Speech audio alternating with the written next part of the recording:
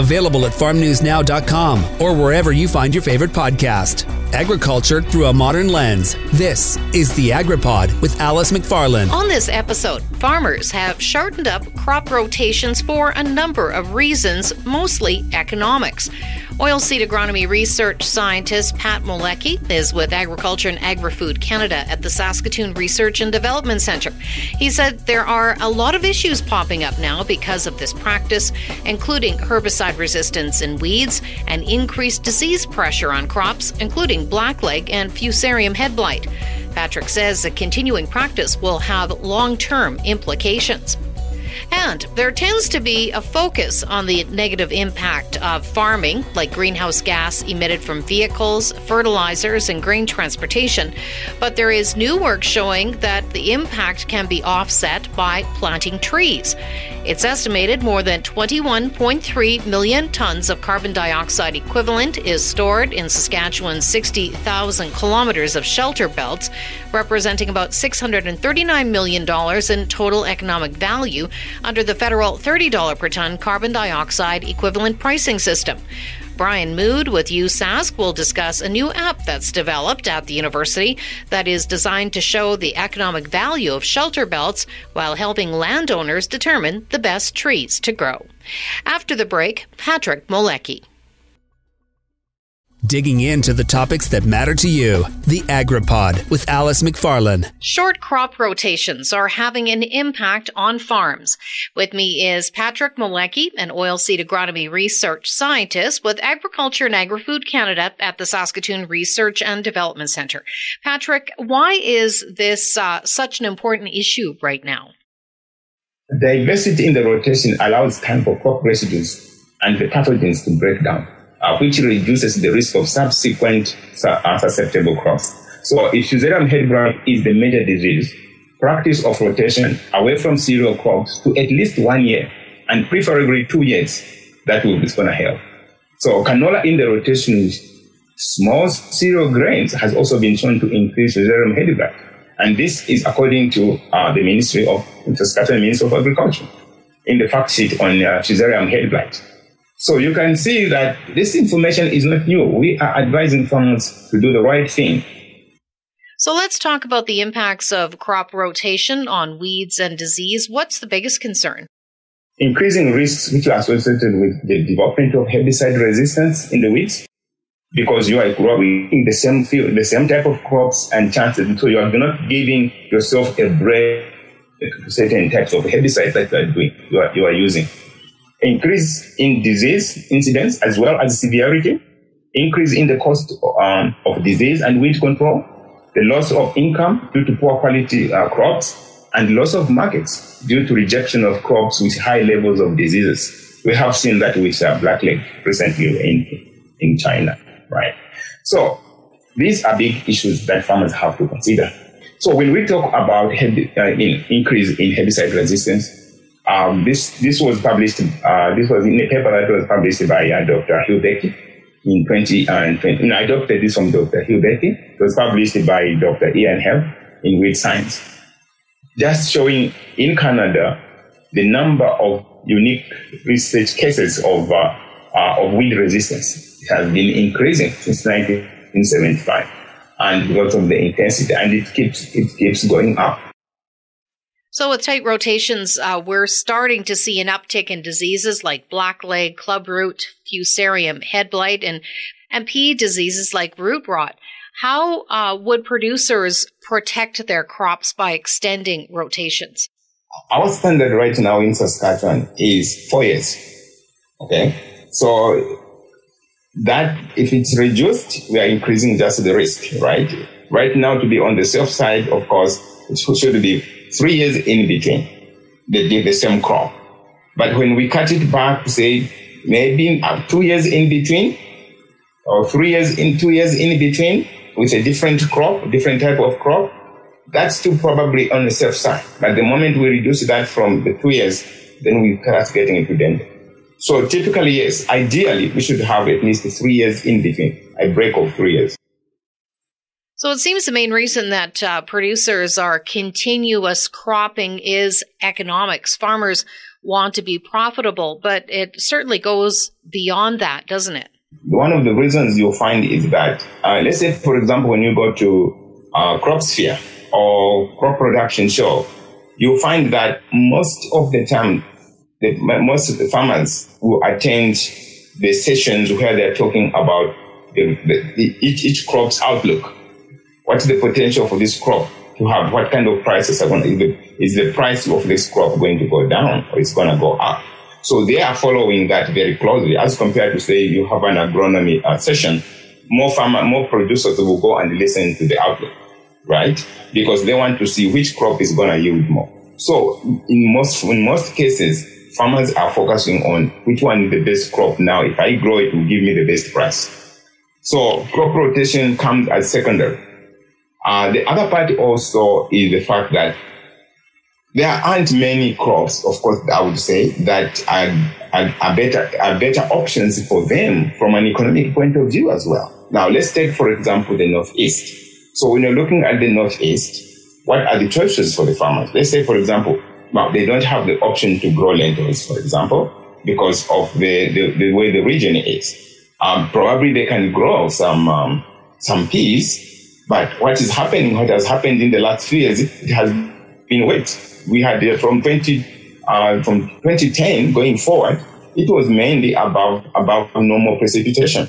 So we had higher incidences of root rot for peas, right? So as a result, farmers were not growing peas. Flax, which is the other option that can grow across the entire province, doesn't have a very good market. It's a limited market.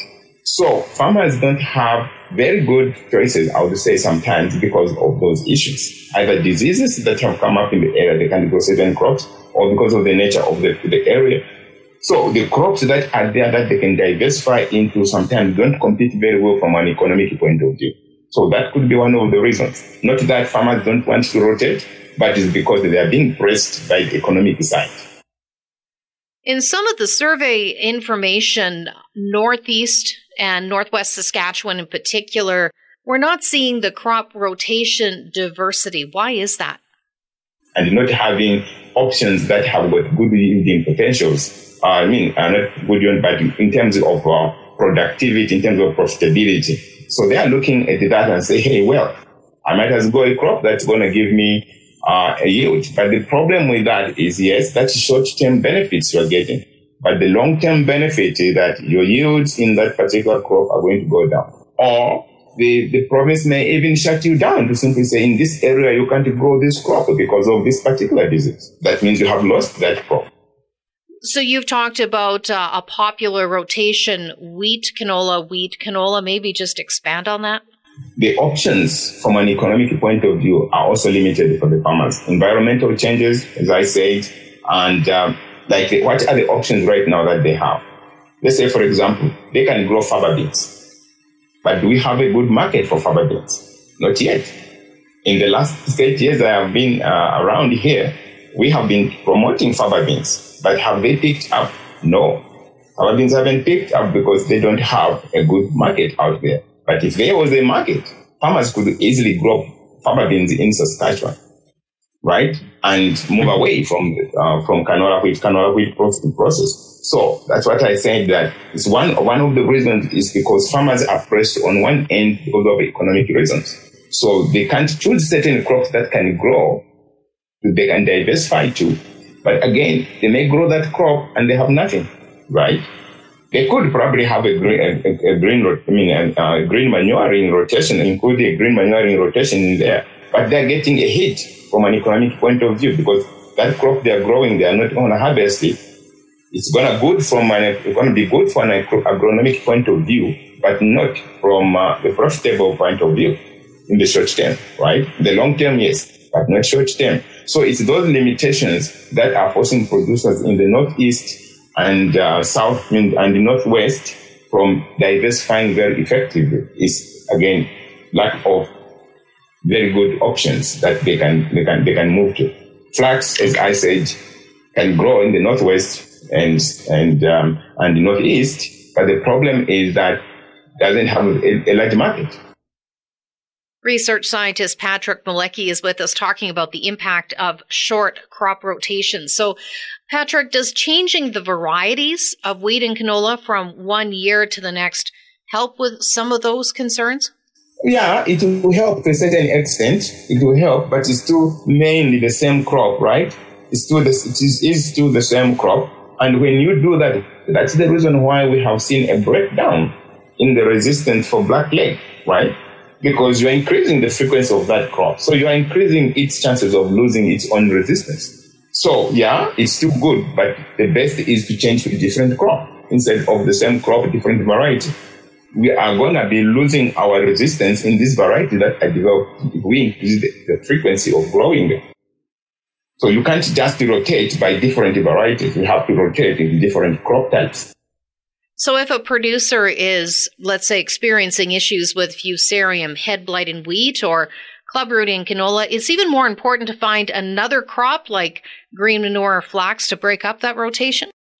If they say, for example, it's club root, for example, or let's say, for example, blackleg, right? And you know that, of course, flax they're not affected. You may want to have a break just by growing maybe a green manure field crop so that you have a break in between, even if fusarium head blight, according to this to research, so that even at least 1 year in between your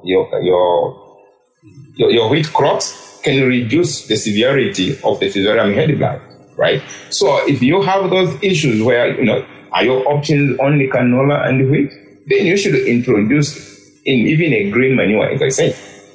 You are going to get a hit from an economic point of view in the short term, but at least it widens your area. Maybe for 2 years, you grow a different crop also, maybe flax, right? So if you grow that, so you give it a break, that one of them, at least you can, then afterwards, you can grow your wheat back, right? So you definitely need to find a choice in your area. There are choices, but they're not the best choices in terms of the price that you get, right? So you may want to try those other options.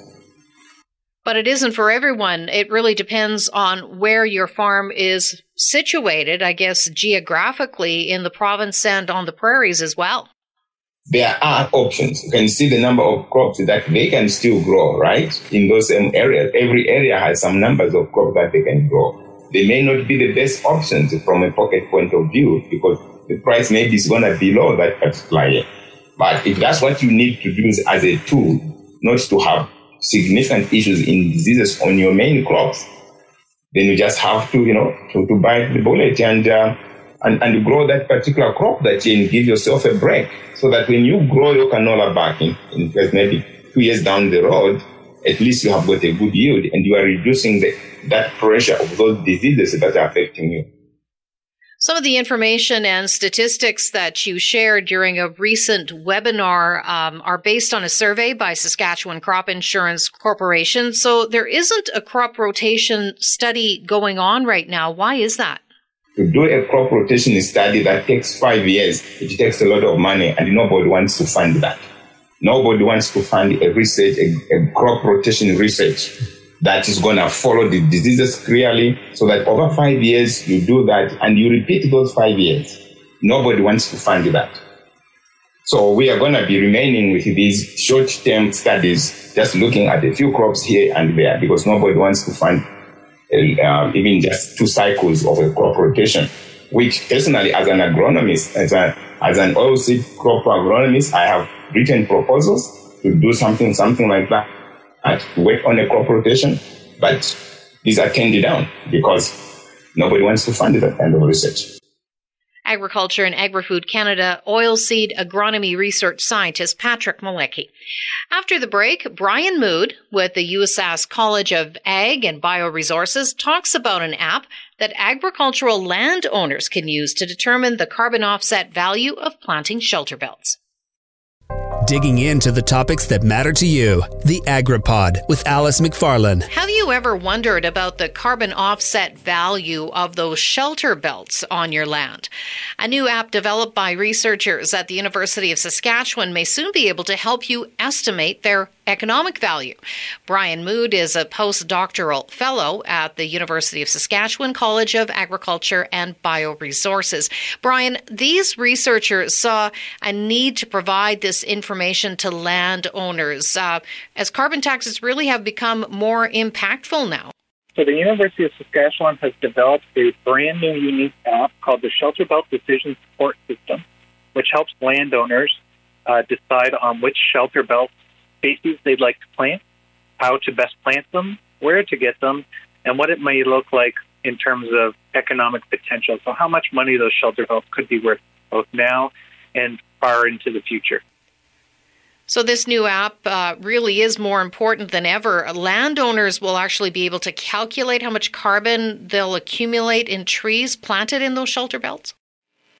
The app is partially necessary because a lot of landowners are pulling out their trees to make way for larger equipment, or they don't see the necessity of the shelter belts anymore. But we're seeing more and more that those shelter belts are continuing to be very important, especially when it comes to things like protecting arable land from drought. In addition to that, with the new federal carbon tax, carbon now has an economic value, and under the Saskatchewan Climate Change Adaptation Plan, called Prairie Resilience Plan, as well as the 2019 Saskatchewan Growth Plan, there's incentives or planning to be incentives to actually pay landowners, foresters, and others for storing carbon and not just charging for it. And so those trees store a predictable amount of carbon every year, and that can be equated to a dollar value. So farmers can actually make more money from their trees and not just money from the additional crop or yield that they get from nearby shelter belts.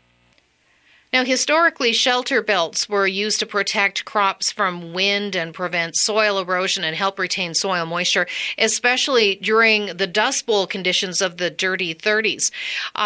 This rebate program is being set up but hasn't quite been rolled out yet? So getting the money back is actually in the works currently for the province of Saskatchewan. There's indications that they're planning on implementing it in the very near future. And so before those landowners will decide to dig up those shelter belts, they may want to reconsider because maybe in the next year or two, maybe as far as 3 years from now, those shelter belts will be worth money or a particular amount of money each year. I can imagine developing an app that qualifies for a carbon offset value of shelter belts wasn't an easy process. Yes, it is actually very difficult. So we went throughout southern Saskatchewan, from Prince Albert South all the way to the border, to the Alberta border and to the Manitoba border, and we sampled, roughly 1,000 shelter belt trees throughout the province. And then we took that information and then we modeled it and used that information to kind of understand how the trees are growing in terms of carbon, so how much carbon they're storing each year based on their age and based on their kind of environment, specifically their soil type. So with a very high degree of certainty, we can actually estimate how much carbon that tree is storing, both in the ground as well as in the tree itself. So it took a lot of work. This is the culmination of about 10 years of research from the University of Saskatchewan to come up with these numbers and get a good estimate for how much carbon trees are storing year on year.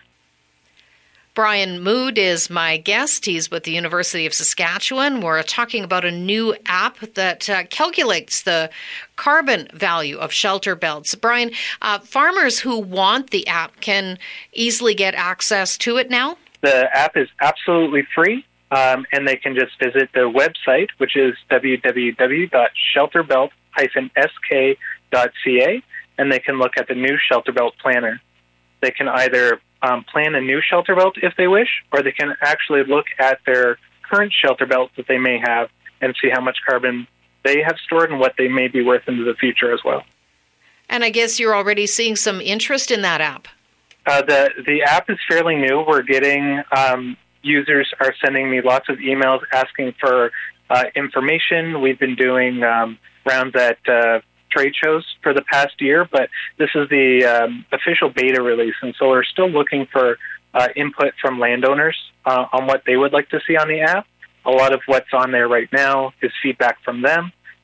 In terms of uptake and people using it, we're seeing about 1,000 people visiting the website and looking at the DSS a month so far, and we're expecting that number to increase as time goes on, as people start to recognize the value of shelter belts and as it becomes more commonly known about in the province as well. And I guess finally, Brian, there's really no time like the present to consider a shelter belt. With climate change and you're getting less spring soil moisture, those shelter belts not only protect from wind and erosion, but they also help retain soil moisture, which is something that every time we go to a farm, that's something that the landowners mention, as they say, it's really dry. It's really dry, and the shelter belts can help with that. On a final note, the app also provides a planning tool that shows the best type of trees to grow in various areas of Saskatchewan and gives users planting guides to ensure new shelter belts thrive. A 3-row farmyard shelter belt surrounding the homestead with Caragana, white spruce, and green ash would be worth about $5,300 in carbon offset value by 2050, as one example. Another example is a quarter-section long shelter belt of Caragana would be worth $1,900 by 2050 under the $30 per ton carbon dioxide equivalent model. You can access the app shelterbelt-sk.ca. It's time for the Agriculture News Roundup for the week of July 13th, 2020. The Canadian Crop Hail Association reported crop hail damage claims continued to mount. President Rick Omelchenko said members had been busy checking on over 120 claims from storms in late June and early July. He said reported heavy rain and flooding contributed to crop damage from hailstorms in parts of Western Canada. Omelchenko said damage ranged from light to severe, with hailstones in the pea to tennis ball size. Haying continued to be a challenge in Saskatchewan's north and central regions. Shellbrook area farmer and Saskatchewan Cattlemen's Association Chair Arnold Balicki said conditions were worse north and west in the Meadow Lake region. Heavy rain in June resulted in some serious flooding. Balicki says pastures are doing well, but cool weather and spring frosts hurt the forages. Farmers were on the lookout for sclerotinia stem rot in canola.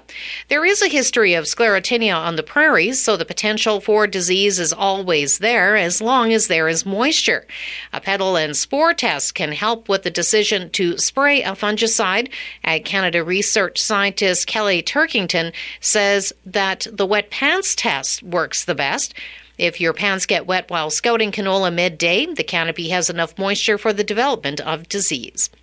Dairy farmers are concerned they have not received the balance of compensation promised by the federal government for losses related to recent international trade agreements. Dairy Farmers of Canada's annual meeting went virtual. DFC President Pierre Lampron says Canada's trade agreement with the European Union came into force in 2017, while the deal with the Trans-Pacific countries came into effect in 2018. And the effect of those agreements have been further exacerbated by Canada's new trade agreement with the United States and Mexico on July 1st. Hog prices continue to be depressed as producers continue to struggle with market options. Tyler Fulton with Ham's Marketing Services said the cash market in the U.S. struggled to make gains. He said the values are at some of the lowest levels seen in the last decade. He said there is still a backlog of animals for processing as plants are not back up to 100% capacity with COVID-19 related shutdowns. A Regina, Saskatchewan-based manufacturer completed its purchase of GeoShack Canada and Intech Distributors. This made Brent Group of Companies the exclusive dealer for TopCon positioning systems, which is used in several industries, including agriculture technology and aerial mapping. GeoShack and Intech brands and operations will be transitioned into Brandt's technical division. And a large Saskatchewan farm show converted to a virtual event due to the COVID-19 restrictions.